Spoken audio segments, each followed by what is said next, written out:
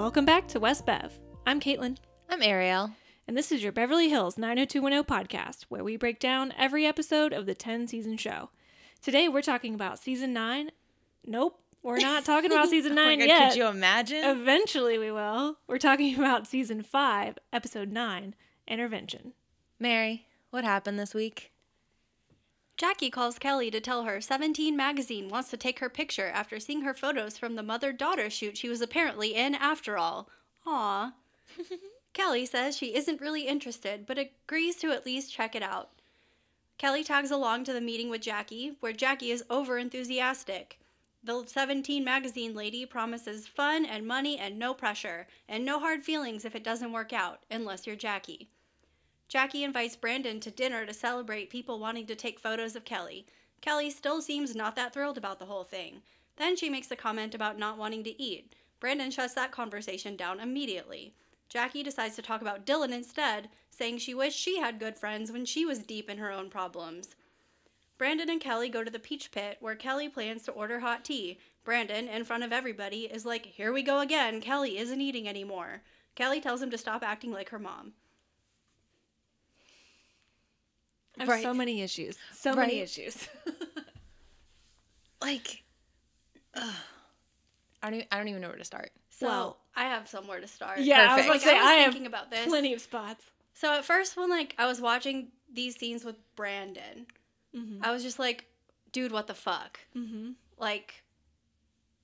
But at the same time, as someone who has dealt with their own fair share of mental health issues, the fact that he can just bluntly be like, really, are you going to do this? I see what you're doing, maybe don't. And then Kelly just being like, yeah, okay. I kind of appreciate that, because not everything needs to be like, let's sit down and handle this gently. Sure. Because, this is a very real thing that she's dealt with. And, she knows what that does to her. And so just Brandon being like, okay, really? Calling attention to the behavior, but without all of the gentle head patting. I Sure. appreciate that. Especially as someone who, when, if you can see me, going down a wrong path, I would appreciate just someone bluntly being like, what the fuck are you doing? Mm-hmm. So, I actually kind of liked Brandon's attitude. But I will also say that I didn't like it because I don't think Brandon is coming from that place. I think that's the thing that gets me, is I do appreciate Kelly and Brandon's relationship. I actually do think they're working well together. They have good chemistry.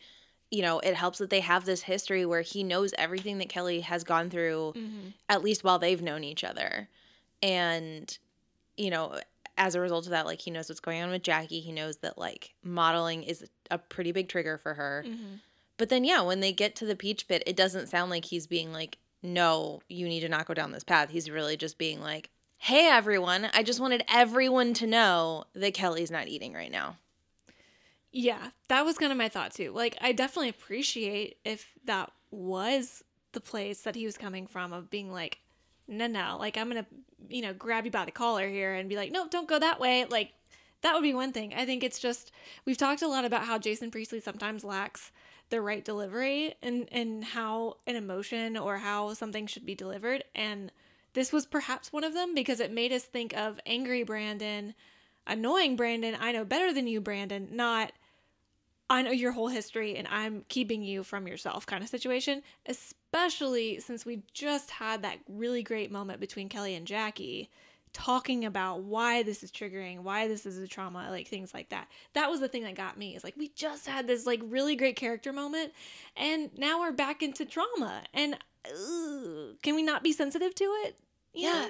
That's a really good point. We literally just had the episode where Kelly was like, this is really triggering for me, and I'm really worried about what's happening to Aaron. And yeah, like Mary said, we don't always have to have these real meaningful, emotional sit-down talks and whatnot. But it's kind of like that didn't happen, where Jackie was just like, you got this opportunity and you should go for it. She says most girls would give up their eye teeth for it. But then she says it weird. Did you hear that? She was like, eye teeth. Yeah, eye teeth. And first of all, what is an eye teeth? It's the ones, I looked it up, it's the ones right under your eyes. So it's kind of your canines.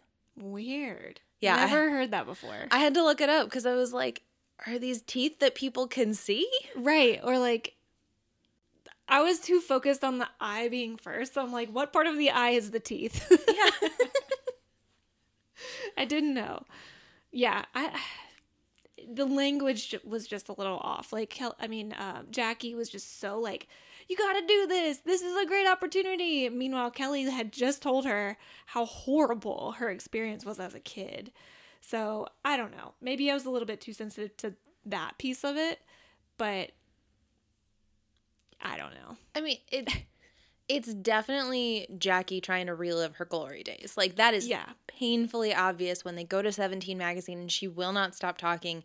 I really love that she was like, oh, it's like when I went to Ohio State. I was like, oh, Jackie went to Ohio State. Yeah. That's the thing. You could even tell the Lisa. Yeah, Lisa. I wrote it down. Thank you. You could even tell she was just like, no, this is not about you. We're talking about Kelly. We're not here to relive whatever it is that you did. We're here to talk about what Kelly is going to do. I mean, yeah, this was more of a Jackie episode than a Kelly episode when it comes to that. Yeah. Well, because even when Jackie leaves the room and Lisa's like, it could be really fun. Like, you don't have to do it. Tell me, like, there will be no hard feelings between us. And then she's just like, but there might be hard feelings between you and Jackie. Like, right. How dare you use this girl's mother against her? I know. Well, because it was that fine line between using her mother, like pitting her mother against her, but then also like, I recognize that your mom wants this to be about her, so I'm trying to make this all about you, right? It was like using the angle of, no, this is about you, but also if you don't do it, your mom's gonna be really mad at you. So you're in a no-win situation. I will say, like, I can't really tell if she actually, like, she agreed to do it, but, like, I can't tell if she's going to drop out at some point because of how she's already, like, have you ever seen a chubby cover girl or whatever she says at dinner? She does say that. Yeah. But I kind of like the idea that they'd be setting something up for her because they said, like, we're going to cover all the seasons. You're going to come back for 4 different shoots. Like, they're kind of setting up, like, a season arcing story for Kelly that, like, yeah, we've kind of tread on this before, but I'm excited for that. I want her to do something, so this will be something she can do. I just hope she doesn't fall into the same pitfalls that Jackie fell into when she was a young model. Yeah, I mean, like, oh God. I mean, think about it. Every character, I feel like, is going to go through a drug moment. Like, it didn't even occur to me until you said that. I was like, oh no, Kelly's gonna do coke to stay skinny. Exactly, because think about it. David's done meth. Brandon has abused alcohol. Dylan's abused alcohol and apparently now heroin. And that's 3 out of the main 6? 7? Yeah, there's a lot of them right now. Yeah. But yeah, no, I could totally buy... Because, I mean, Kelly technically took speed. Right, Like, exactly. those diet pills were speed. Exactly. I mean, yeah, that's pretty much it with Kelly's story. There's just, like, a few little moments, like when they went to dinner and Jackie's like, you're looking at the new face of blah, blah, blah. And Brandon reaches across the table to shake her hand. I know. She's like, oh, congratulations. Not me, you idiot. I really liked that. And, like, she took his hand and shook it and then was like, no, it wasn't me. Yeah. She's like, I don't want to make you seem like an idiot, so I'm just going to shake your hand. I appreciate you saying my face looks new. Right, exactly. Right? No, that's exactly what I was. She was like, oh, you. She also called appetizers nibbles, and I kind of love that. Like, way better than appies or, like, you know, whatever. I'm going to start calling appetizers nibbles. You guys want to order some nibbles? I love it. I look forward to that day. Oh, I can't wait to use that in the wild. And then, yeah, I guess the only other time we see Kelly in this episode is where, like, before all of this happens, like, right when Jackie calls about 17 magazine and she and Donna are talking, and Donna's like, which one of our moms do you think is worse? Yeah. And I'm like, definitely Felice. Felice, Yeah. 100%. I was like, I mean, like, Jackie has had some moments, but, like, at this very moment, it's Felice. Yeah, 100%. Like, maybe 2 years ago, Jackie. Right now, Felice. Well, because that's the thing is, like, we've seen Jackie go from kind of rock bottom to, like, being a better person. This might just be who Felice is. Like, I think it is. yeah. So, ugh, poor Donna. I know. Speaking of, though. Yeah. I guess we're done with Kelly. So Mary. Claire wants to take David's mind off more serious matters by making a sex tape recorded over some old footage from campus TV. Later, when David wants to watch the tape, they realize it's missing. Ray's mom asks if he was out with Donna till 4 a.m. He says he was with the boys. She says, don't leave your girl waiting by the phone, especially a girl who has money. Donna's mom says a boy being nice and cute and liking them isn't enough to decide to date them. Felice tells Donna to invite Ray to dinner anyway. Ray is late for dinner, so Felice asks Donna to play the video she brought of her air check for campus television. Dr. Dad is just about to put it in the VCR when Ray rings the doorbell. He wants to watch the tape anyway. Dr. Dad wants to watch the tape anyway, but Felice says it can wait till after dinner, but in a rude way. Felice has the audacity to serve jellied meat and then get offended that Ray doesn't eat it. She needles him some more about being late, saying the lamb is probably overcooked. Ray tells Donna's family he's originally from Oklahoma. Felice knows some Oklahomans, oil people. Ray clarifies that he is not oil people, and he doesn't really know what the fuck he's gonna do with his life. Sorry if that's a problem. Donna and Ray walk a little bit with Rocky too, where Ray proclaims her dog is the only one in the family he's worried about impressing. They head back to the beach apartment where Donna finds Claire and David tearing apart the living room looking for that video that she gave to her parents. Donna goes back to retrieve the tape. Felice wants to watch it before Donna takes it with her. Dr. Dad said he tried to watch it and all he got was static. Then he sneakily tells Donna to give David his best. Donna thanks him for not telling Mom what he saw, which was probably terrible. He says Donna owes him. Fair, because no one should have had to see what was on that tape. Oh, but Felice would like to talk to Donna because what about Griffin? He was such a nice young man.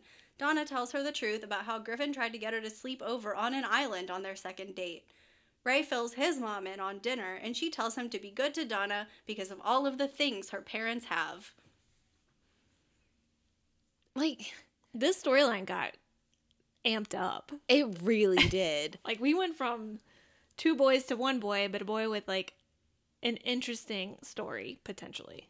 Yeah, it was really interesting to me in this episode, like this storyline very specifically. We got a lot of new sets. Mm-hmm, we did. Like, the idea that they brought in Ray's mom and, like, had them have whole conversations, like, made Ray a lot more than Mr. Pumpkinhead. 100%. Yeah, more than just that little hedgehog who lives in a pumpkin. He doesn't live in a pumpkin. He lives in a house with his mom. Right. We learned where he lives. Yeah, and they really want to pour on the, like, I guess, more southern or southwestern or, like, wherever, because he says he's from Oklahoma, so I guess that's, like, Flyovers. I don't know what you call it. plains. The middle of the country. And it's like, he calls her mama, not mom, and, like, she's smoking and has, not that you can't smoke in California, but, like, she's smoking every time we see her, and she's got a southern accent and things like that. So they're really trying to establish, like, this is a different world. Even though they live in California, it's not those Californians. They live in Reseda. Right. Which, how could you live in Reseda? Well, and so, actually, I meant to look this up. I'm pretty sure Reseda is where the Karate Kid lives. Oh, that's So fun. it's like, we did this before. Yeah, that's fun. Daniel LaRusso lives in Reseda and dated a rich girl. Hey. And they say you can't repeat storylines. Oh my gosh, so that makes Ray, Daniel LaRusso, and Griffin would then be, what's his face? Blonde kicky boy. Yeah, I'm like, what is his name? I'll never remember it. I'm blanking on it. Right? I just want to say Tommy, but Tom is the one that's like, get him a body bag. I watch a lot of Cobra Kai. Yeah, which is now Emmy nominated, by the way. As So- it should be. I was surprised by that, and Emily in Paris. So there we are. Yeah. But yeah, so like we've all of a sudden gotten way more sets, way more conversations with people that are not the standard cast members, and then backstory on Ray. His family's from Oklahoma. He didn't come from much. He doesn't have much. He doesn't know where he's going in life. He does construction. Like, we already knew that, but still, like, it's being reinforced. He plays guitar, like, yada yada yada. But now we're starting to see another perspective with his mom in the mix. And at first, it really does seem like she's just about the money, right? Like, she's like, no, you got to hang on to this girl because she comes from money, because she lives on the north side of Beverly Hills, or, you know, whatever it was, and things like that. And at first I was like, oh, this woman, because Ray clearly, like, had a negative attitude when he was talking to her in the beginning. Yeah. Very different from their conversation at the end. Yeah, it kind of felt like they were trying to make her, like, you know, not only is she from Oklahoma and lives in Reseda, but, like, yeah, obsessed with this money. She's like, oh, it's, you know, just as easy to fall in love with a rich girl as it is for anybody else. Mm-hmm. But it also kind of sounds like she's just excited because, like, she's never seen into this world before. Sure. Yeah. I mean, it's definitely something she's never had. And then all of a sudden her son gets a date with a rich girl. Like, how did that happen? Mm-hmm. Yeah. And, like, I feel like that's exactly what Felice is doing, but, like, much more bitchier. Yeah. She's just like, how did you meet this boy? Mm-hmm. I mean, she, like, will not accept that he is not in college. We don't know his age, actually, but she harps on what his age is. She harps on what he does for a living, and she harps on where he's from. It's like she just cannot accept Ray for Ray. Mm-hmm. She's like, nope, that can't be right. My daughter would never date somebody who's not in college and getting a degree and from Beverly Hills and got his future planned out.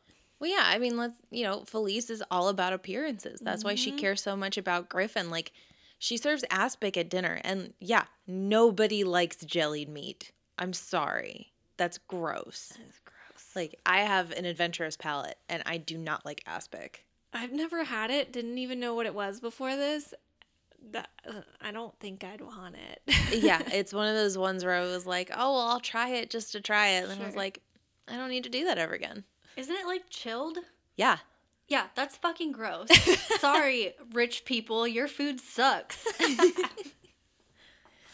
Yeah, because, I mean, like, you know, she's talking to Felice, and yeah, the first thing she says is like, oh, we know some Pruitts. Your dad, you know, plays with a Pruitt. He's a stockbroker. And then when Donna's like, no, he's not a stockbroker, he's not in school, she's like, oh, when did he graduate? Right, exactly. Like, she cannot get her mind out of this one narrow viewpoint of the world of, like, Donna is going to marry the son of a rich man who's also in Beverly Hills, who's got, you know, a full ride to college, probably getting a degree in whatever his dad does so that he can go follow the family business. Like, it feels a lot of old money kind of stuff. Mm-hmm. Yeah, I mean, she even tells Felice that he's a musician, and she's like, oh, concert musician or something like that. Concert pianist. Yeah, no doubt. And Donna's like, mother, you're a snob. Yeah, she says, like, he's sweet, he's cute, he's nice, I like him. And Felice is just like, well, that's not good enough. It's like, why not? No, I really do appreciate when it gets, like, to after dinner and Ray is just like, I'm not trying to impress your parents. I'm not dating them. And I was like, that's mature. That also, this does such a parallel to Gilmore Girls, by the way, to Jess. Like, Ray is Jess, 100%. Especially when Jess shows up late to dinner with the grandparents. He had a black eye because he got beaked by the goose, or by the swan. I love that so much. He even says, I think, a line where he isn't interested in impressing them. He's dating her. And he doesn't want to go to college. He doesn't even graduate high school, but he's not at that path yet. But, like, he is not what her grandparents expect. He's just Jess. And while most people think she should have ended up with him, I disagree, but that's for a different story. But it's just the parallels there with, like, a mother or a family member not approving of a person that their kid is dating simply because they like them. Like, it's so interesting, and I do wonder, like, when Felice was younger, if she ever felt... It kind of also makes me think of The Notebook. Oh, when yeah. Allie's mom, she originally wanted to date John Sears. Yeah. And she wanted to be with him, but because of his status and because of this, that, and the other thing, she was forbidden to, and thus is now forbidding Allie to be with Noah, which is Ryan Gosling. So it's like, this story is classic, but it always happens to the parents too. So it's like, why did you grow up and then do the same thing that your parents did to you. Because life isn't fair. Yeah. If I can't have it, no one can be happy. Right. Yeah. I just go back to The Notebook when she's crying in the car and she's like, I love your father, Allie. I love him. Just is sobbing. Which is very Felice because she had the affair like 2 my seasons God. ago. And then was like, I love your father. Oh my God. Like, it's very Rory too, in the sense of like, yeah, I think Rory should have ended up with Rory. Oh, Like, yeah. No, Rory did not need any of those boys. Donna does not need any of those boys. let's be real. Rory should have ended up with Paris. Oh my God, my I heart. ship it. My heart. I saw that one time and I was like, you know what? Maybe. I kind of have a feeling, because, spoiler alert, Rory's pregnant at the end of the reboot or whatever. Got the final 4 words. Yeah. So I really want to believe that she has this baby and that Paris just co-parents with her. Oh my God. Oh my God. Like, Okay. they can be in platonic love. Yeah, they're like Right? sister wives. Yeah, But like, but just together, no husband. right. Can Lane come too? Yes. Oh yeah, dump Zach. Abso-fucking-lutely. Yeah, dump Zach. Because remember when Lane lived with Rory in Paris for that hot second when Lane got kicked out of her house in college, and she like cleaned the apartment or cleaned the dorm and like went on coffee runs and all that stuff. Lane would be such a good wife. And her babies. And Oh, Rory. Stephen That's what I Kwan. mean. Yeah. And I best mean, friends, little siblings. little siblings. Just mom's house. Just a commune. Yes, I love it. Ugh. But yeah, so all that to say is I'm just really annoyed with Felice for a million reasons, but one of them just being that she can't possibly accept that Donna likes a boy that isn't a millionaire or projected to become the heir to some sort of fortune. Yeah, I mean, she's constantly taking those small digs at him. Like when he introduces himself to Mr. Martin, she's like, actually, it's Dr. Martin. Yep. Which, like, I feel like is a very doctory thing to do when people, like, care so much about titles. But even, like, Dr. Martin tries. He tries so hard. Mm-hmm. I don't even remember what he said, but I just remember him not being a jerk. Well, and even, like, while they're actually eating dinner and they're asking Ray, like, oh, what do you want to do with your life? And he's like, oh, I do a little of this. I do a little of that. I came from nothing. And Dr. Martin's like, yeah, my family struggled too. Yeah. Like, he's trying so hard. And Felice is just like, well, the lamb is a little overcooked. It's just so unfortunate because then, of course, Dr. Martin's behavior gets overshadowed by Felice's absolute horrible behavior, right? It's always like the squeaky wheel gets the oil, right? It's like because she's so bad, she's going to get the attention. And that's what she wants. She wants the attention. Meanwhile, Dr. Martin is just being a normal dad, obviously probably still wanting to ask certain questions to make sure that this guy is right for his daughter, but like he's still being a nice guy. Yeah. And that's going to get overlooked because Felice just cannot be an adult. Yeah, because Dr. Martin does not have preconceived notions about people based on, how much money their parents make. Exactly. And I mean, I will say there was this one moment where like Donna's trying to tell them that he's a musician. He's like, don't try and build me up, Donna. And I was like, don't do that.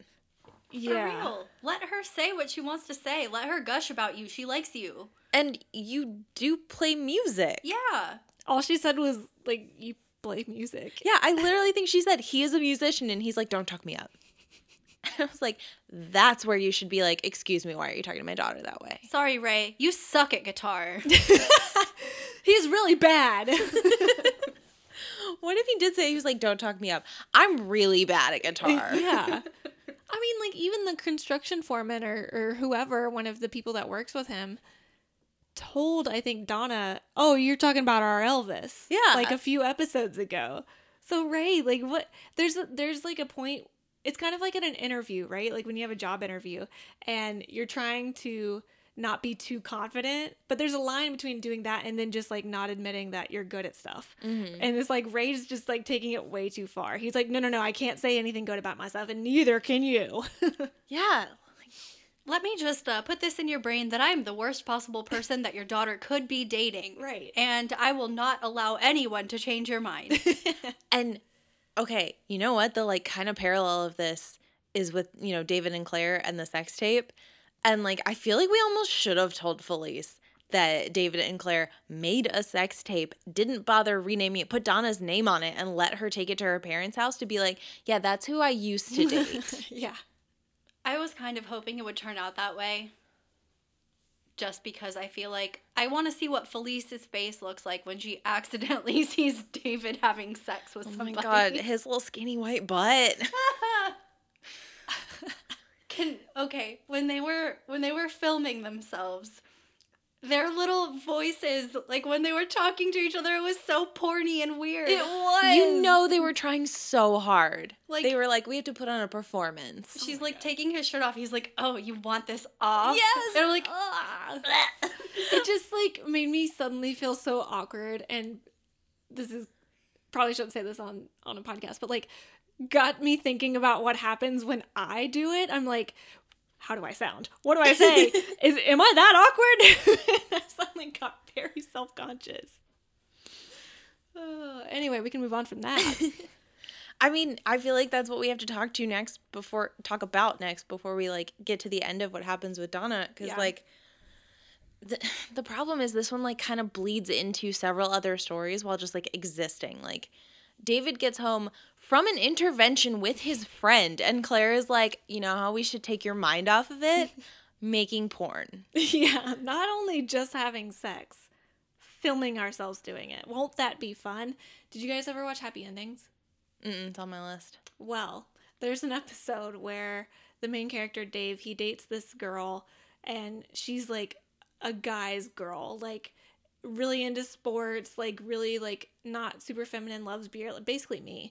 And she wants to do a sex tape with him, and they do, and because he's all excited about it, and then she makes them watch it, and she takes notes like they're doing film They're study. watching tape? Yeah. And I was like, please, Claire, make David take notes. just go full Jan on this. Give him pointers.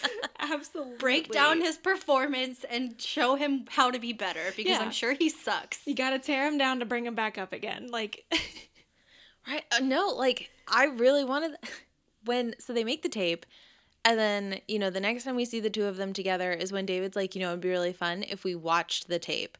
And Claire is like, oh yeah, watching that. Like, that didn't occur to her that they should watch the tape they made. right. But yeah, I would have loved if she was just like, ooh, that doesn't look good. Yeah, you see what you did here, and just like takes out one of those pens and like circles it, what you should have done, and then moves like a line over. X's and O's. Yeah. Like play, then pause, rewind. Play, pause, rewind. Like over and over. Yeah, just like, do you see it? Do you see? You see what you're doing here, right? Tell me what you think you see. But no, the tape is missing because apparently it is totally normal in this beach apartment for Donna to go into Claire's room and just take tapes. Yep. That was what was weird too. Is like, how did the tape disappear? Well, Donna just walked in at some point, grabbed what she thought was the right tape, and bounced. Which, truly, the second you put your naked little butt on a video, you rename it. Oh, absolutely. Like, I don't know, garbage dump footage. Definitely not my ass. Take Donna's name off of it. Or at the very least, don't put it back on the stack of videotapes on the desk. Bottom of your drawer with the handcuffs. Exactly. Yes. Like, exactly. You keep your sex stuff where your roommates can't accidentally happen upon it. That's right. Like, that's the thing that gets me, is like they didn't put any effort. And then, you know, Donna even makes that comment when she's talking to Kelly of like, even though David doesn't live here anymore, he's still leaving his empties in the fridge. Of just like, yeah, David isn't really respecting other people by just like leaving video of himself just out with Donna's name on it. Gross. That's it. Like, Donna should not have just gone into Claire's room. But Right. like, I get, you know, texting and phone calls and stuff like were a lot harder. But Of course. if it's got her name on it, why would she assume that you taped over it with yourself? Right. Right. That just makes me think of all the times my mom and I accidentally recorded over our VHS tapes when we would like record stuff, because my mom was very into the soap operas back in the day. Like, she would just on loop watch Young and the Restless and Bold and the Beautiful. She'd record it every single day. And then I got into this phase where I was really into like the Brady Bunch and like Golden Girls and all that, and I would tape over it. But because we both, she and I, were terrible at labeling things, we never knew which one was like the newest Young and the Restless and Bold and the Beautiful, or and by newest I mean the newest rerun that I saw of the Brady Bunch. And so we'd constantly tape over it ourselves. Yeah, you gotta label things, man. You have to label things. Moral of the story, you gotta put some labels. Yeah, and Donna comes home and they're tearing apart the apartment, and she's like, "What are you looking for?" And they tell her what tape it is, and then they have to tell her what happened. Yep. And then she has to literally immediately turn around and race back to her parents' house. And Felice is just like, "Why are you here?"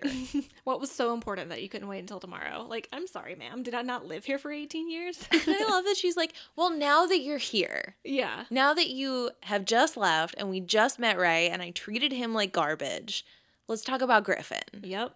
And I love Donna. I love her so much. I love that she was like, "Yeah, Mom, he was such a good guy. He waited until the second date to try and sleep with me." I just love that at the end of the day, Donna is her own advocate. She might get nervous to say something. She might not want to break the news. She might want to avoid confrontation. But when push comes to shove and it's time for her to like advocate for herself, she does 100% without any sort of like hesitation whatsoever. And I love that about her. Yeah, like I have no idea where she learned it, and I'm so proud of her because like I don't think I could ever stand up to my mom in this way. And Oh, gosh, like my no. mom is not Felice. Oh, yeah. No, my mom isn't either. Thank God. Yeah. And it's like, it's almost like Donna has had to develop this, I guess, quality of her personality because Felice is the way she is. Like with our moms, we're probably going to be a lot more passive aggressive because our moms are not evil incarnate. Like, Yeah. No, that's very fair. And like it's not like Dr. Martin helps. He lies Right. for Donna and is just like, "You owe me." And it's like it's very much like an allegiance of Dr. Martin and Donna versus Felice.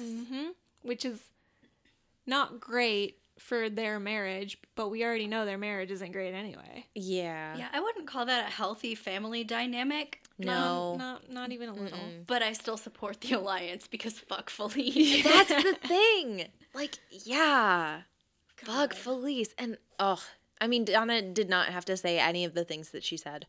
But I even kind of wish that she had been like, yeah, not only did he do this to me on the second date, like, he took me to a remote island that I could not leave so that I would have sex with him. And then when I tried to tell him why I won't have sex with him, he assumed I was sleeping with somebody else and yelled at me and called me a slut at a party. Like, I feel like you should just really drag this guy. Oh, yeah. Because I do wonder what the breaking point would have been for Felice. Like, if she's so hung up on Griffin's status, good looks, and money, what would be the straw that breaks the camel's back in order for her to now view Griffin in a negative light? You know? I don't know. I don't think she would. Yeah. I don't think there's anything that he could do that would make her be like, ew.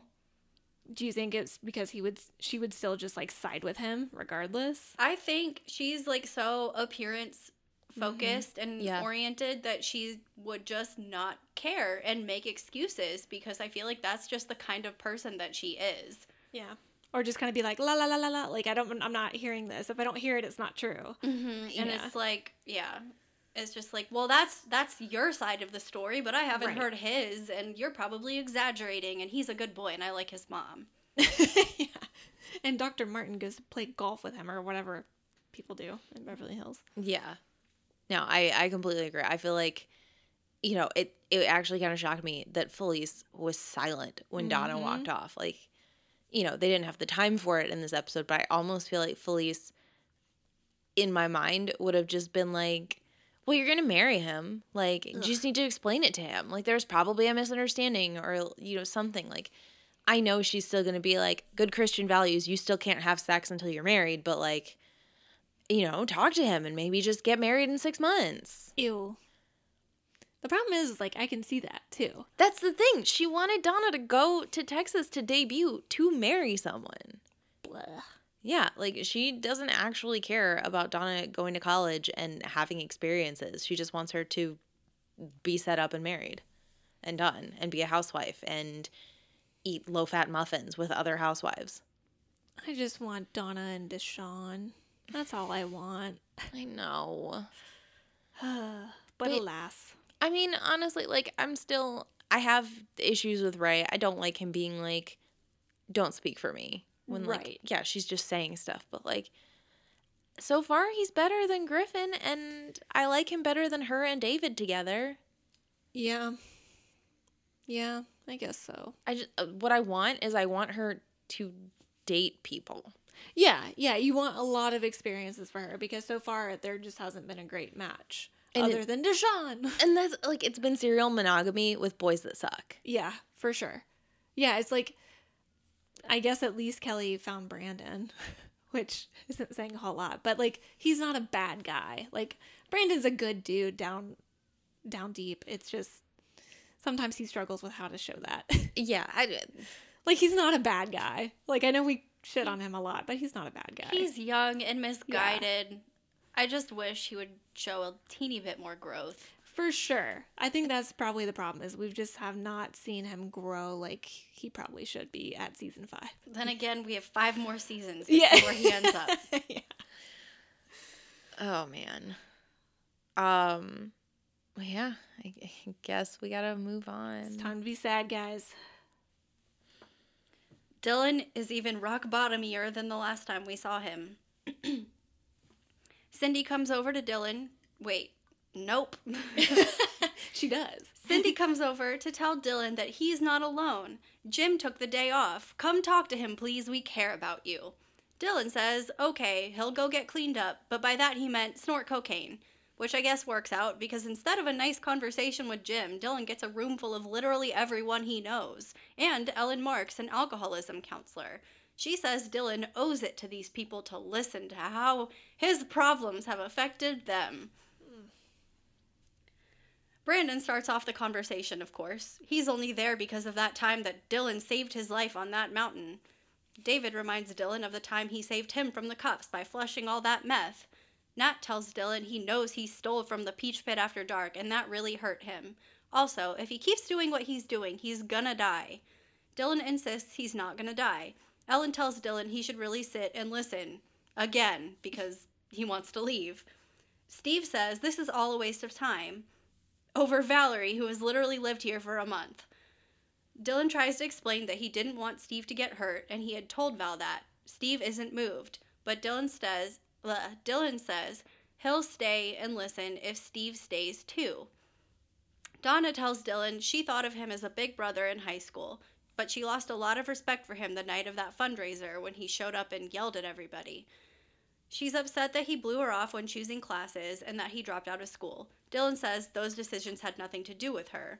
Andrea jumps in and says it was all about drugs. And Andrea is mostly mad that he didn't come see her baby. Kelly says Dylan had more dignity when he was sober. Especially that time he did body shots off that lady he met at Jesse's bar. Dylan goes to the bathroom to do some more cocaine about his feelings, but instead decides not to. He doesn't want to go to the hospital, and he says that everyone in this room needs him to be sick so they can feel better about the state of their own lives. But then he says, okay, I'll go to rehab, but only to spite all of you. Valerie wasn't invited to the intervention. She runs into Claire while shopping, and they bond a little over not really being part of the group. In rehab, Dylan meets Kirk, who fills him in on some rules. No news, no phone, no television, only Bible, and breakfast is only for on-time boys. Dylan decides he doesn't belong in rehab. He signs himself out just as Val arrives to bring him cookies or something. Cindy is incensed when she finds out Dylan left rehab. Jim uses his only lines in this episode to say they did everything they could for him and it'll never be enough. Val and Dylan get Chinese food and beer. Dylan tells her to drink one or leave, so she agrees to stay. Cindy calls and leaves a worried message on Dylan's machine. Then Dylan finds a bottle of scotch in his cabinet, so he's drinking that now, and then he pages his drug dealer. Val tells Dylan he needs help, and not to answer the phone. He does anyway. Val leaves. Dylan ends up at the pool hall with his dealer, thin hair, high cheekbones, who gives Dylan his order and also some free heroin. Lovely. Val comes back to find everyone worried about Dylan. She tells them she hasn't seen or heard from him, and that she was at the movies. God, Kelly, she was at the movies. Also, if Dylan doesn't want to be helped, there's nothing else to do. His life is in his own hands. Dylan wakes up in his car in the morning, parked at the makeout spot with the view. Then he smokes heroin right before a cop drives by. Then he starts his car, but being impaired, loses control of it and drives it through a fence and down a fucking cliff. Baby Dylan. I know. I'm like in pain talking about this. It's awful. And like, just, I don't know. I feel like we should talk about like everyone's reasonings or, you know, whatever you want to call it for being at the intervention and just like how that all goes down. Cause like, I need to talk about it. Like Cindy showing up. I was just like, we literally just talked about this last episode. We were like, why is Cindy not there? Why is she not going and doing something? And then, of course, she's the one that goes to his house and convinces him that he needs to come to this intervention that she doesn't tell him is an intervention. And I actually hate it. Here's why. This whole time, Cindy has been like on Dylan's side in his court, whatever you want to call it. You know this wasn't her idea to get an intervention going. So she has thus been made the designated person to go get him because she hasn't talked to him about any of this yet. That's gonna kill Dylan's trust with her. Like, you know what I mean? Like, all of a sudden, Cindy to Dylan goes from being like a mother figure, a confidant, somebody who's been rooting for him, and now he's going to associate her coming to talk to him with then being forced into an intervention. Yeah, like a trap. Exactly. That's a really... And I hate it. That's a good point. I hate it. And like, I don't know. I've never been to an intervention. I never watched the show Intervention, but this doesn't feel like a good intervention. It feels, and this is going to sound like I'm trying to make a joke, but I'm really not. This sounds more like a roast than an intervention, right? Like they're just trying to pile on him rather than tell him that they care about him. I feel like in an intervention, like I understand the points they're trying to make, but they all just come across like, you're shitty. Yeah. What I didn't hear is like how painful it is for them to watch him hurt himself. Exactly. Yes. It was all about how he hurt them, not how he's hurting himself. Well, and yeah, it sounds like, you know, Brandon speaks first and is like, I'm here because you saved my life on the camping trip. It sounds like it's like, you know, reciprocation. Like if you hadn't have saved me from falling off that cliff, I wouldn't be here. Right. Which, really, Brandon, like, you stayed with him to make sure he didn't die last episode. Like, really, that's what you choose to say out of everything that you could say. Yeah, they're supposed to be best friends. And why can't they get Brenda on the phone? Oh my, if Brenda was there, this would never have happened. This would have been wrapped up. Brenda would have been the one to go see him. Brenda would have dragged his ass to AA first. Then, she may have staged an intervention, but the second the crew, like, went off the rails, she would correct it or be like, come on, Dylan, we're leaving. That's, so, like, Val gets pretty spineless at the end of this episode, and Brenda would never. I know.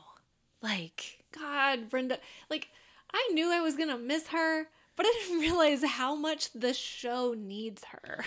It's like a gaping black hole. Because none of the characters are like her. And, like, it's very clear that nobody likes each other. Yeah. Like, except for Kelly and Donna. Yeah. I mean, you know, the next one is David reminding Dylan that he saved him from the meth. And it's like, yeah, you guys have literally seen each other, like, twice. And even then, like, if we're doing the whole, like, you saved me, so now I'm saving you, like, David already saved Dylan from drinking. Right. Like, he should technically, he should technically be like, ledger's clear, I'm fine. Right. I mean, even Andrea, who, like, I always thought they could have had a good relationship, but there's just not enough time. And I assume things happened off Screensville, like, on top of the, you know, senior year writing the article thing. Exactly. And, like, I could see them connecting, and they do, and Andrea does make the connection of, like, but with your passionate desire to learn or something like that, and your intellect, like, that's what it should be about going to school. Like, I'm so surprised you dropped out. But then she's like, and then you haven't even seen my daughter.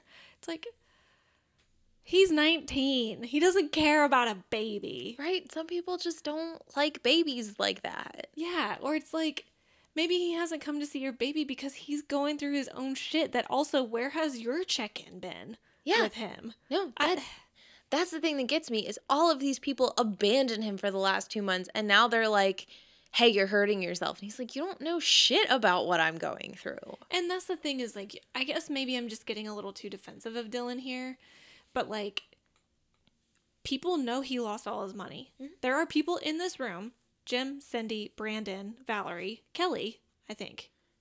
But at least Brandon, Jim, Cindy, and Valerie. Well, Valerie's not in the room, but you know what I mean. Yeah. Who know that Dylan got scammed and lost his entire fortune, basically. Well, and it's like, it's not even just losing the money. He lost his family. Exactly. Like, he lost the future that he was going to have with Erica and Suzanne and Kevin all being like one big happy family. Like, he lost all of that on top of everything. I truly think that Dylan could live with losing his money. Yeah, because he never really cared about it in the first place. Like, he cared enough not to blow it on stuff. He also bought a new Porsche, like, randomly. Yeah. So it's like, he doesn't really, it's not about the money. It's you're totally right. Like, it's about the family. It's about what could have been. It almost seems like Andrea, Steve, David, Donna to an extent. Donna, I think, truly does have, like, actual compassion in her heart and empathy. But it seems like they truly think that Dylan is being like this and turned to drugs and alcohol to just turn to drugs and alcohol. Like, they're not coming at it from a place where they understand what drove him here. Which tells me that they don't know Dylan, because the last time we saw him trying to drink was when his dad died. Exactly. Like, I think that's a big piece of it for me, is like, everybody in this room knows that Dylan has had dependency issues with alcohol in the past. Not only just when his dad died, but before that. There's a reason he became alcohol free for like a couple years before his dad died.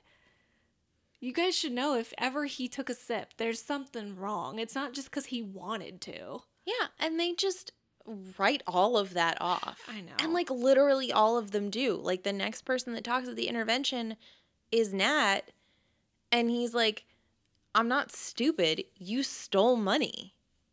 But like, yeah, it's the same thing of like, he's not saying like, I saw you change. Like, you used to come and see me every day and have a cup of coffee and like hang out, and we were partners. And then all of a sudden you changed, and like everything's hurting and you're hurting yourself. And you stole money from me. Right. Again, they're just not getting to the core of it. They're just looking at it surface level from a selfish reason. And let's be real, what does Dylan call her? Like, the professional drug lady? To be fair, she kind of eggs it on.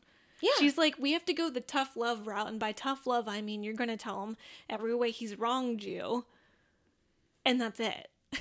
Not like why we're sad and why you need help and like da-da-da. Like, maybe I'm getting a little too heated with all this, but it just really bothered me how this was handled. Well, I mean, literally the next one is Steve, who says this all a waste of time, and that Dylan isn't worth the bottle he's trying to crawl out of. And it's all about like, I could have been with Valerie if you weren't sleeping with her. Like, bro. We all know Steve is a very girl-centric guy, but come on. Steve also is a person with emotions, and he's friends with people for a reason. I mean, like, when he tries to storm out and Dylan's like, I'll stay if he stays, like, that makes me think that they have a friendship that we don't see because they only care about Valerie, who has only been here for a month, like Mary said.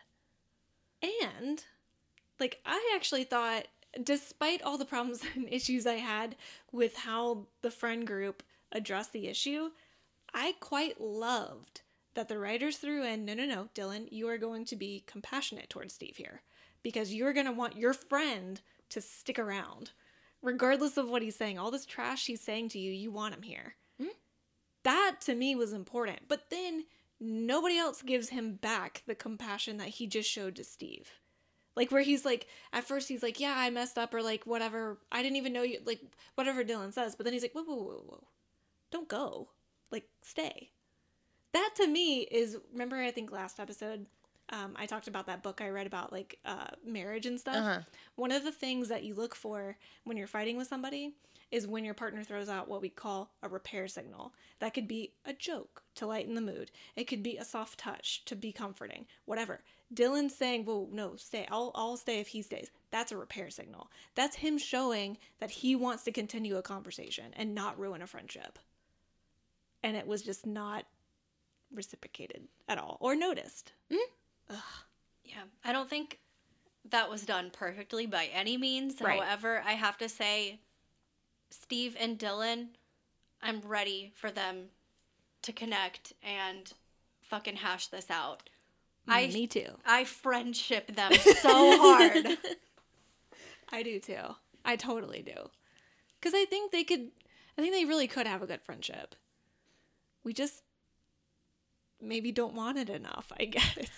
Well, and the thing is, they rely so much on, like, Dylan with the girls, and then, like, you know, they gave us Dylan and Brandon in, like, one season, and then took it away from us, and we're just supposed to be like, well, I guess that's still there. Mm-hmm. Like, it's just not. Well, because I think, like you had mentioned, like, then it goes Donna thinking about him as a big brother, lost respect for him, blah, blah. We get Andrea, then we get Kelly, who, to be honest, I thought was going to say more than what she said. I'm actually a little furious on how Kelly handled this, because they do her whole, like, she's very intuitive. She can pick up on, like, when Kevin and Suzanne are con artists and, you know, all of these other things. Like, she's been so, like, in tune with all of these things, and she's taking psychology classes.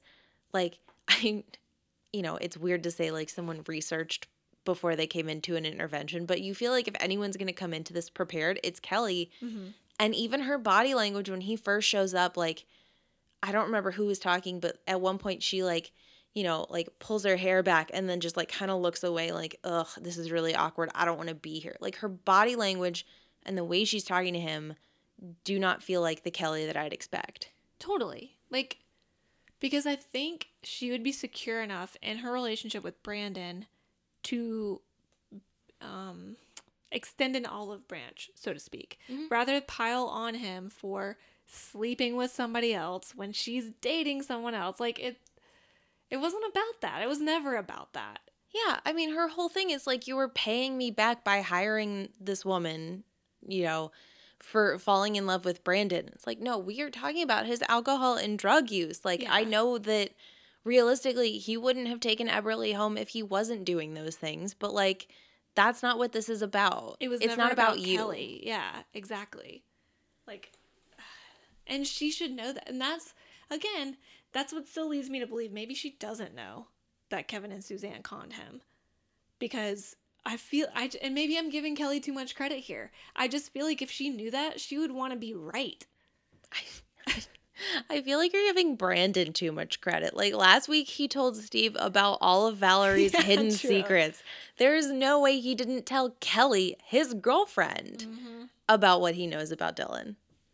Speaking of that, last episode, I forgot to point out that Brandon is like, don't mention what I'm telling you to Valerie. She would kill me.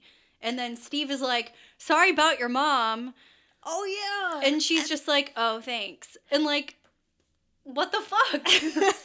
Brandon doesn't know Val at all. No. He doesn't. I mean, to be fair, like, you know, when she's at the mall and runs into Claire, she says that she and Brenda were best friends. And I'm like, well, that pretty much tells me that you and Brandon were not. And also, you were? I know, she talks about how Brenda wrote her those really long letters, and I was like, oh my God. I want, like, why aren't you still writing letters? Can you imagine a Valerie-Brenda friendship? Okay. It would make zero sense, but I was like, Valerie, Brenda, Claire, get the brunettes to join up. Oh my God. Right? I want it. And then occasionally throw in Emily Valentine. Now that she's a brunette too. Exactly. Yes. Just rendezvous in France, please. Claire can get Val there. Let's be real. That group should have been on Charmed. Oh my God. Let's just spin them off into their own show and abandon Beverly Hills. Yeah. Oh my God. Yeah. Like, France AU. yeah. Even for brunettes. Yes. And for some reason, all of this stuff is working. Like Dylan asks, he's like, "Oh, can I go to the bathroom? Is that allowed?" And he pulls out, what we assume is Coke. I don't think they ever actually name it as Coke. But he like pulls it all out, stares at it. In Cindy's bathroom, how dare you? The audacity. But then he ends up not doing it. He puts it back up, puts it in his pocket, and goes back out. And so apparently all of this is working. And then, yeah, this is when professional drug lady is like, we booked you a room at rehab, which I guess Jim and Cindy are paying for it. And that's their whole, like, we've tried everything. Right. Throw money at the problem. That's going to work. Okay, that makes so much more sense. Jim thinks he's done something because he paid for something. Right. Yeah. Because he handled the situation. Sir. Yeah. I don't remember what episode of The Simpsons it is, but it's like Ned Flanders, before he was Ned Flanders, was like a rambunctious child, and his parents are hippies. And they're like, we've tried nothing and we're all out of ideas. That's Jim right now. He's like, I bought something. I don't understand why it didn't work. What else can I do? I guess nothing. Right? Because, he, like, talked to him for 12 seconds. And that didn't work. And he's like, well, I got nothing. He didn't even speak during the intervention. No, he didn't. And maybe that was cut. I don't know. But he didn't speak. And then Dylan says something like Mary mentioned in the synopsis that I 100% agreed with. He said that they need him to be sick so they can feel better about themselves. And I could honestly not agree more. Like, they need to have a quote-unquote problem child in their friend group. And Dylan is the easiest one because he's the furthest removed from the friend group, right? Like, everybody else is in school. They're all in the same environment together. The only one who isn't right now is Dylan. Mm-hmm. Yeah, and like, he makes them think that they've done their part with this intervention that was so dumb. Like, it was just, I really missed the mark for me. And clearly for him, because he goes to rehab, he spends the night, and then the next morning, after like 5 seconds with his roommate, he's like, I've had enough of this. I'm done. And he goes to talk to the drug counselor, who is like, you checked yourself in with drugs in your pocket. And like Dylan is, throwing out his little quips of like, everyone ends up somewhere and I'll take my chances and I'll be fine. And the guy's finally like, okay, you checked yourself in, you can check yourself out. Which Jim and Cindy should have known that this could happen and not check him into that whatever. Besides the point. Well, and like, again, I have not been a part of an intervention. I don't know how rehab works and all of these things, but like, how hard is it to like check someone in on their behalf, just literally to get around the bureaucratic, he checked himself in, therefore he can check himself out? Right. I don't know. And the only thing I can think of is that because he's technically an adult, maybe they have to leave that up to him because he's his own thing. You'd think there would like at least be a 24-hour hold. That was the other thing I was thinking. Is like, maybe they have to like force him to, stick around for 24 hours. Like, you literally can't check yourself out. I know, oh God, I was watching some other show where somebody checked themselves in and then was like, I'm ready to check myself out. And they were like, well, a doctor hasn't seen you yet. You cannot leave until a doctor sees you. Oh, is that The Wilds? Yes. Yeah. I've been wanting to watch that too. Do it. Yeah. Oh my God. I've only, I think I only know one other person who's watched it and she said it was good. It's so good. I heard it was like Lost mixed with Lord of the Flies. Yes. Oh yeah, okay. Yep. Yeah. It's so good. Lost is one of my favorite shows of all time, so there's this book called Beauty Queens by Libba Bray.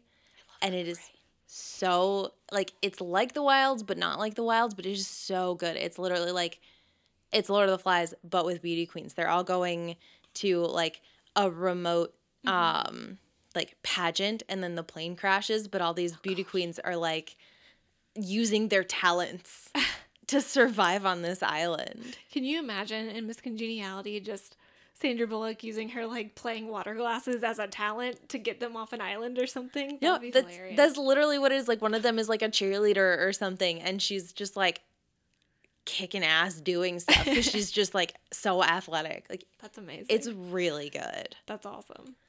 But yeah, I mean, he checks himself out, and it just happens to be that Val is there bringing him like a tin of cookies or something. And he's like, well, if you don't drive me somewhere, I have to call a cab.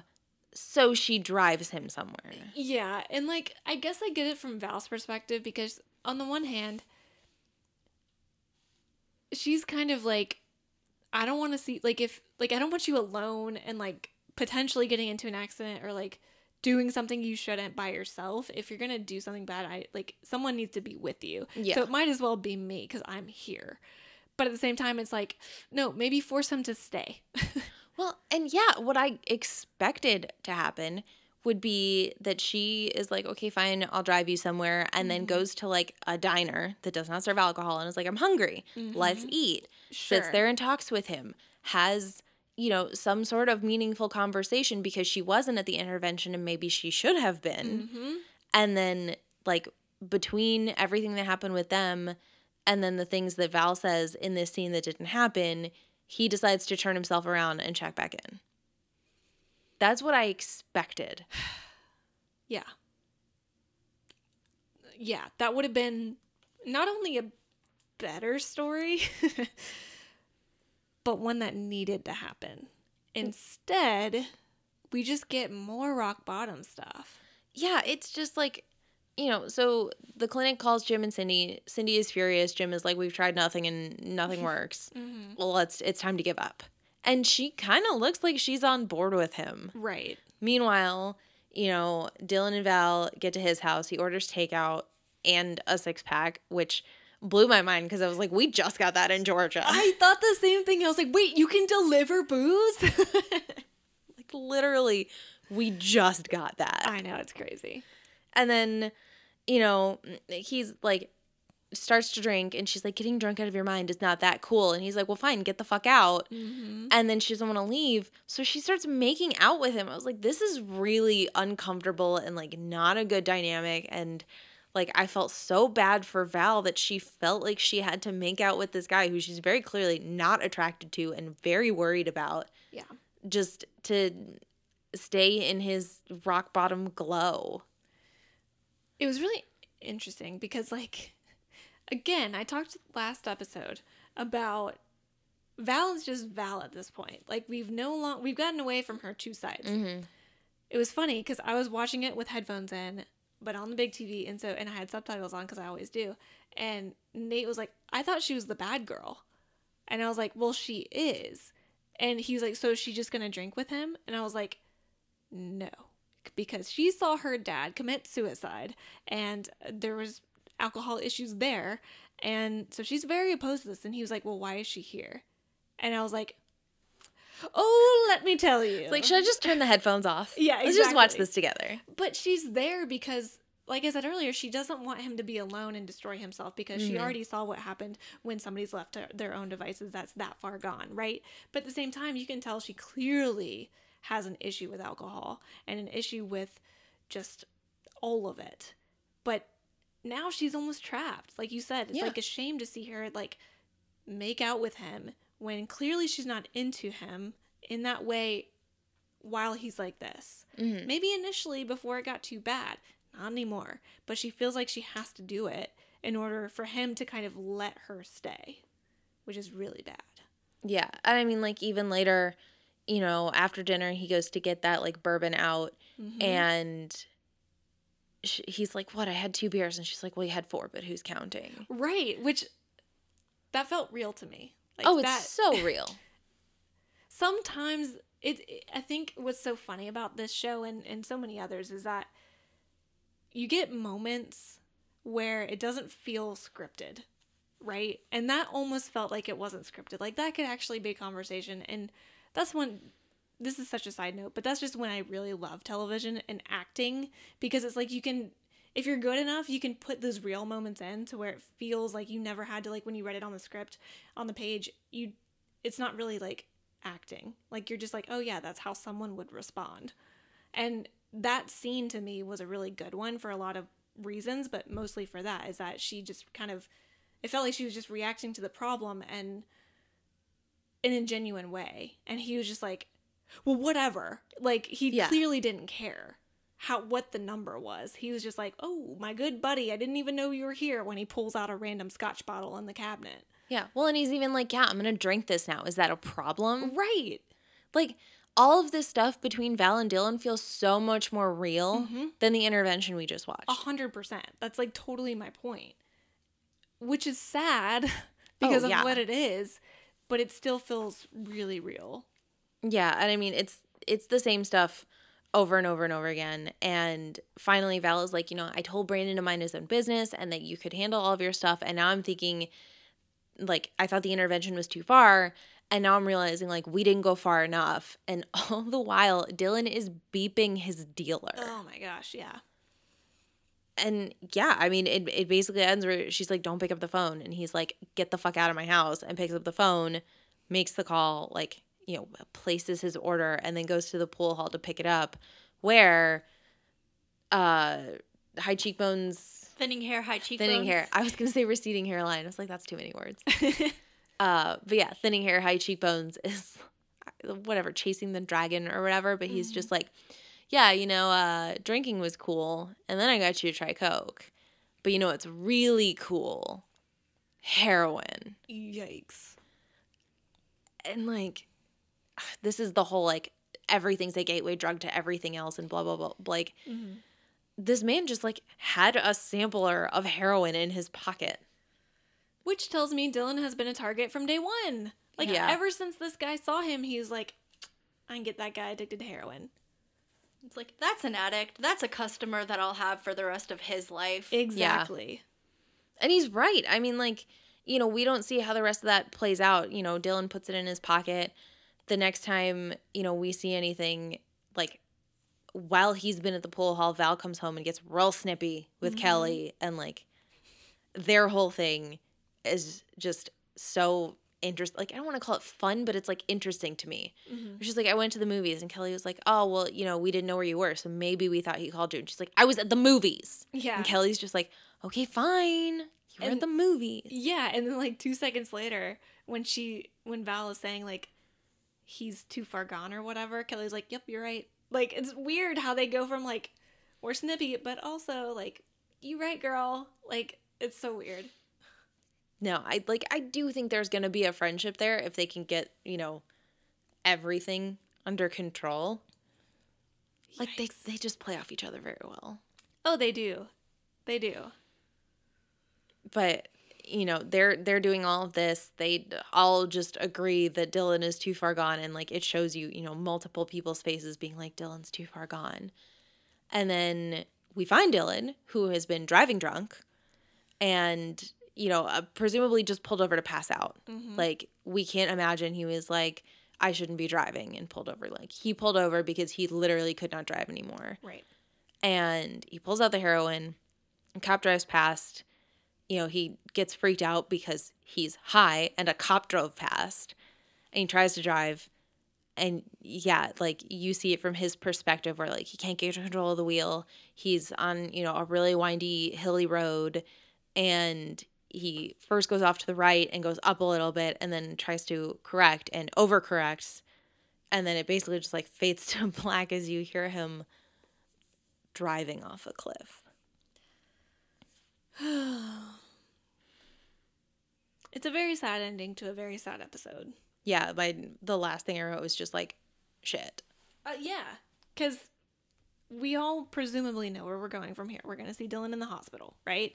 And we're probably going to see a lot of sad people, hopefully having a little bit of a change of heart. And I bet the whole next episode will be about the fallout of his injuries. And I mean, we know he doesn't die. But yeah. But I mean, like, I have learned recently, especially after watching Fast 9, that I have a lot of issues with people on TV shows and in movies doing insane stunts and not wearing seatbelts. Because, like, Dylan wasn't wearing a seatbelt in a convertible Porsche going off a cliff. Like, we know he survives, but, like, he's going to be real fucked up. And, I mean, realistically, he's going to get sober from the fact that he is trapped in the hospital and cannot get drugs. Right. But yeah, I think, everyone at this intervention was like, we don't want to bury another friend. We're so worried after, Josh and Scott back in high school and all of this stuff. And I really hope that they're like, what we didn't work, and we are going to lose him, so we need to try harder. Yeah, like, let's come at this from another angle, and let's like try again and see if we can help him, not just pile on him. Don't give up when you've thrown money at the problem and that didn't solve it, because we know that Dylan and money is not the thing. Right. But I mean, yeah, that's where it ends. So sad. I don't know. I don't really have too much else. I thought it was very interesting that Mackenzie Phillips played the drug counselor, considering her history with heroin. Oh. Yeah. I didn't know she had a heroin problem. Yeah, her family, like, according to her book, her family was like, her dad was giving her drugs from a very early age, like when she was a child actor, and like had a very inappropriate relationship with her, and like she expanded into like coke and heroin and all of these things, and I think she got arrested in 2008 with heroin, and I think that was when she finally got sober. Good Lord. Yeah. Gosh, what a long time to Yeah. be dealing with that. No, it's like really intense. If you ever look up anything about Mackenzie, like, it's real fucked up. Yikes. And so yeah, when I saw her and she's talking to him, and like later in this episode he was doing heroin, I was like, I mean, like, she was doing drugs at this point in her life. Like, I can't imagine Having what to this be is on like. the other side. Yeah. Good Lord. That's heavy.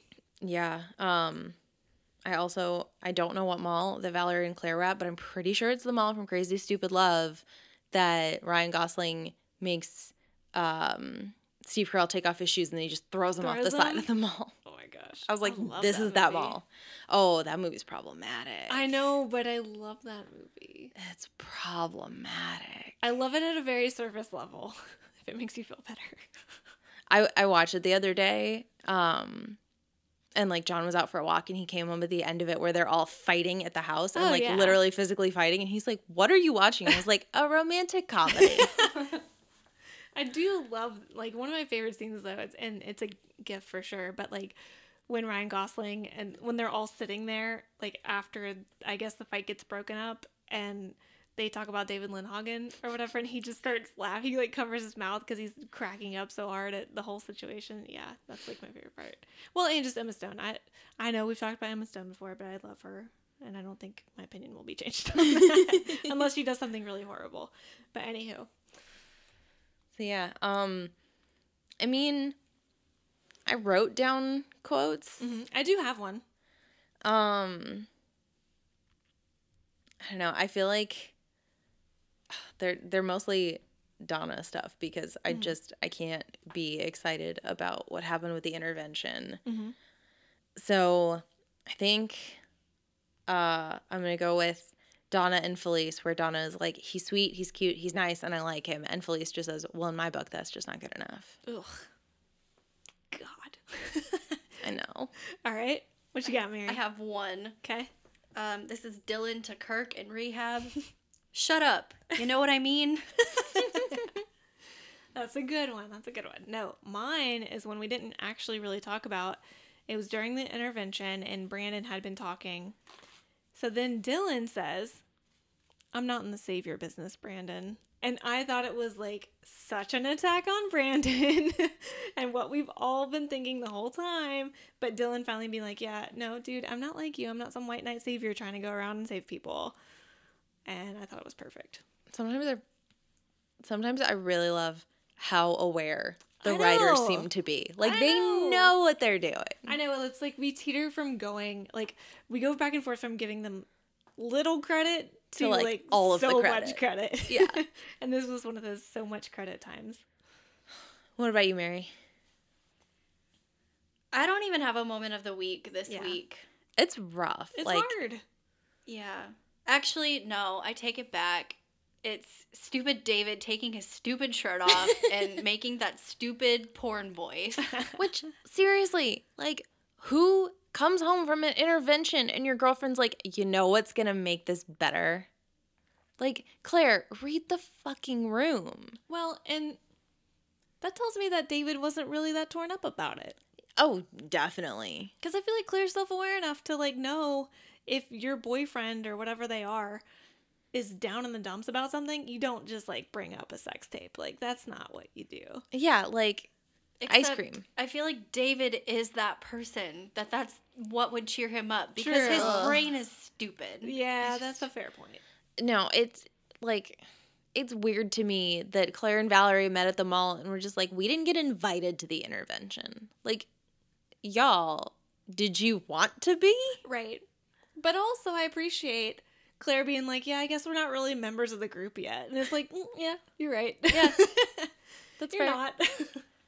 They're like new Team Arrow, not old team or original Team Arrow. But I mean, at this point, when you're seeing the group, are you like, yeah, this is the group I want to be in? Because no, not me. No, I want a new group with Val and Claire and no one else. Brenda. Yeah. Brenda. Yeah. We want Brenda. Oh yeah, I want Brenda back. Yeah.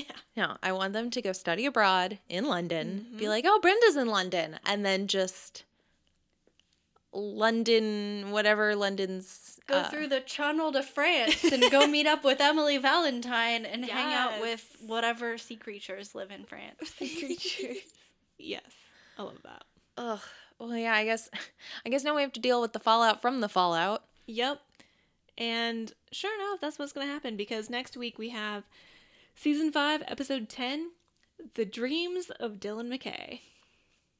So he's in a coma, and yeah, cool. Okay, fine.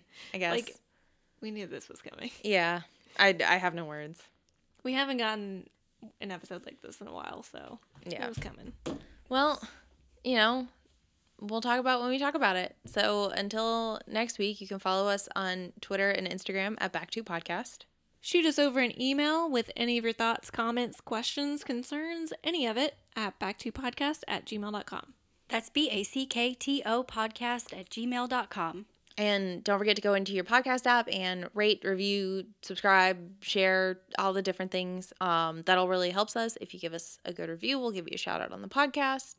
And we really appreciate it. Yes. Yep. So, oh God, from all of us at Back to Podcast, I'm someone who doesn't like tomato aspic. I'm a poorly worded videotape. I can't believe you didn't like the dinner that I made for you. Bye. Bye. See ya.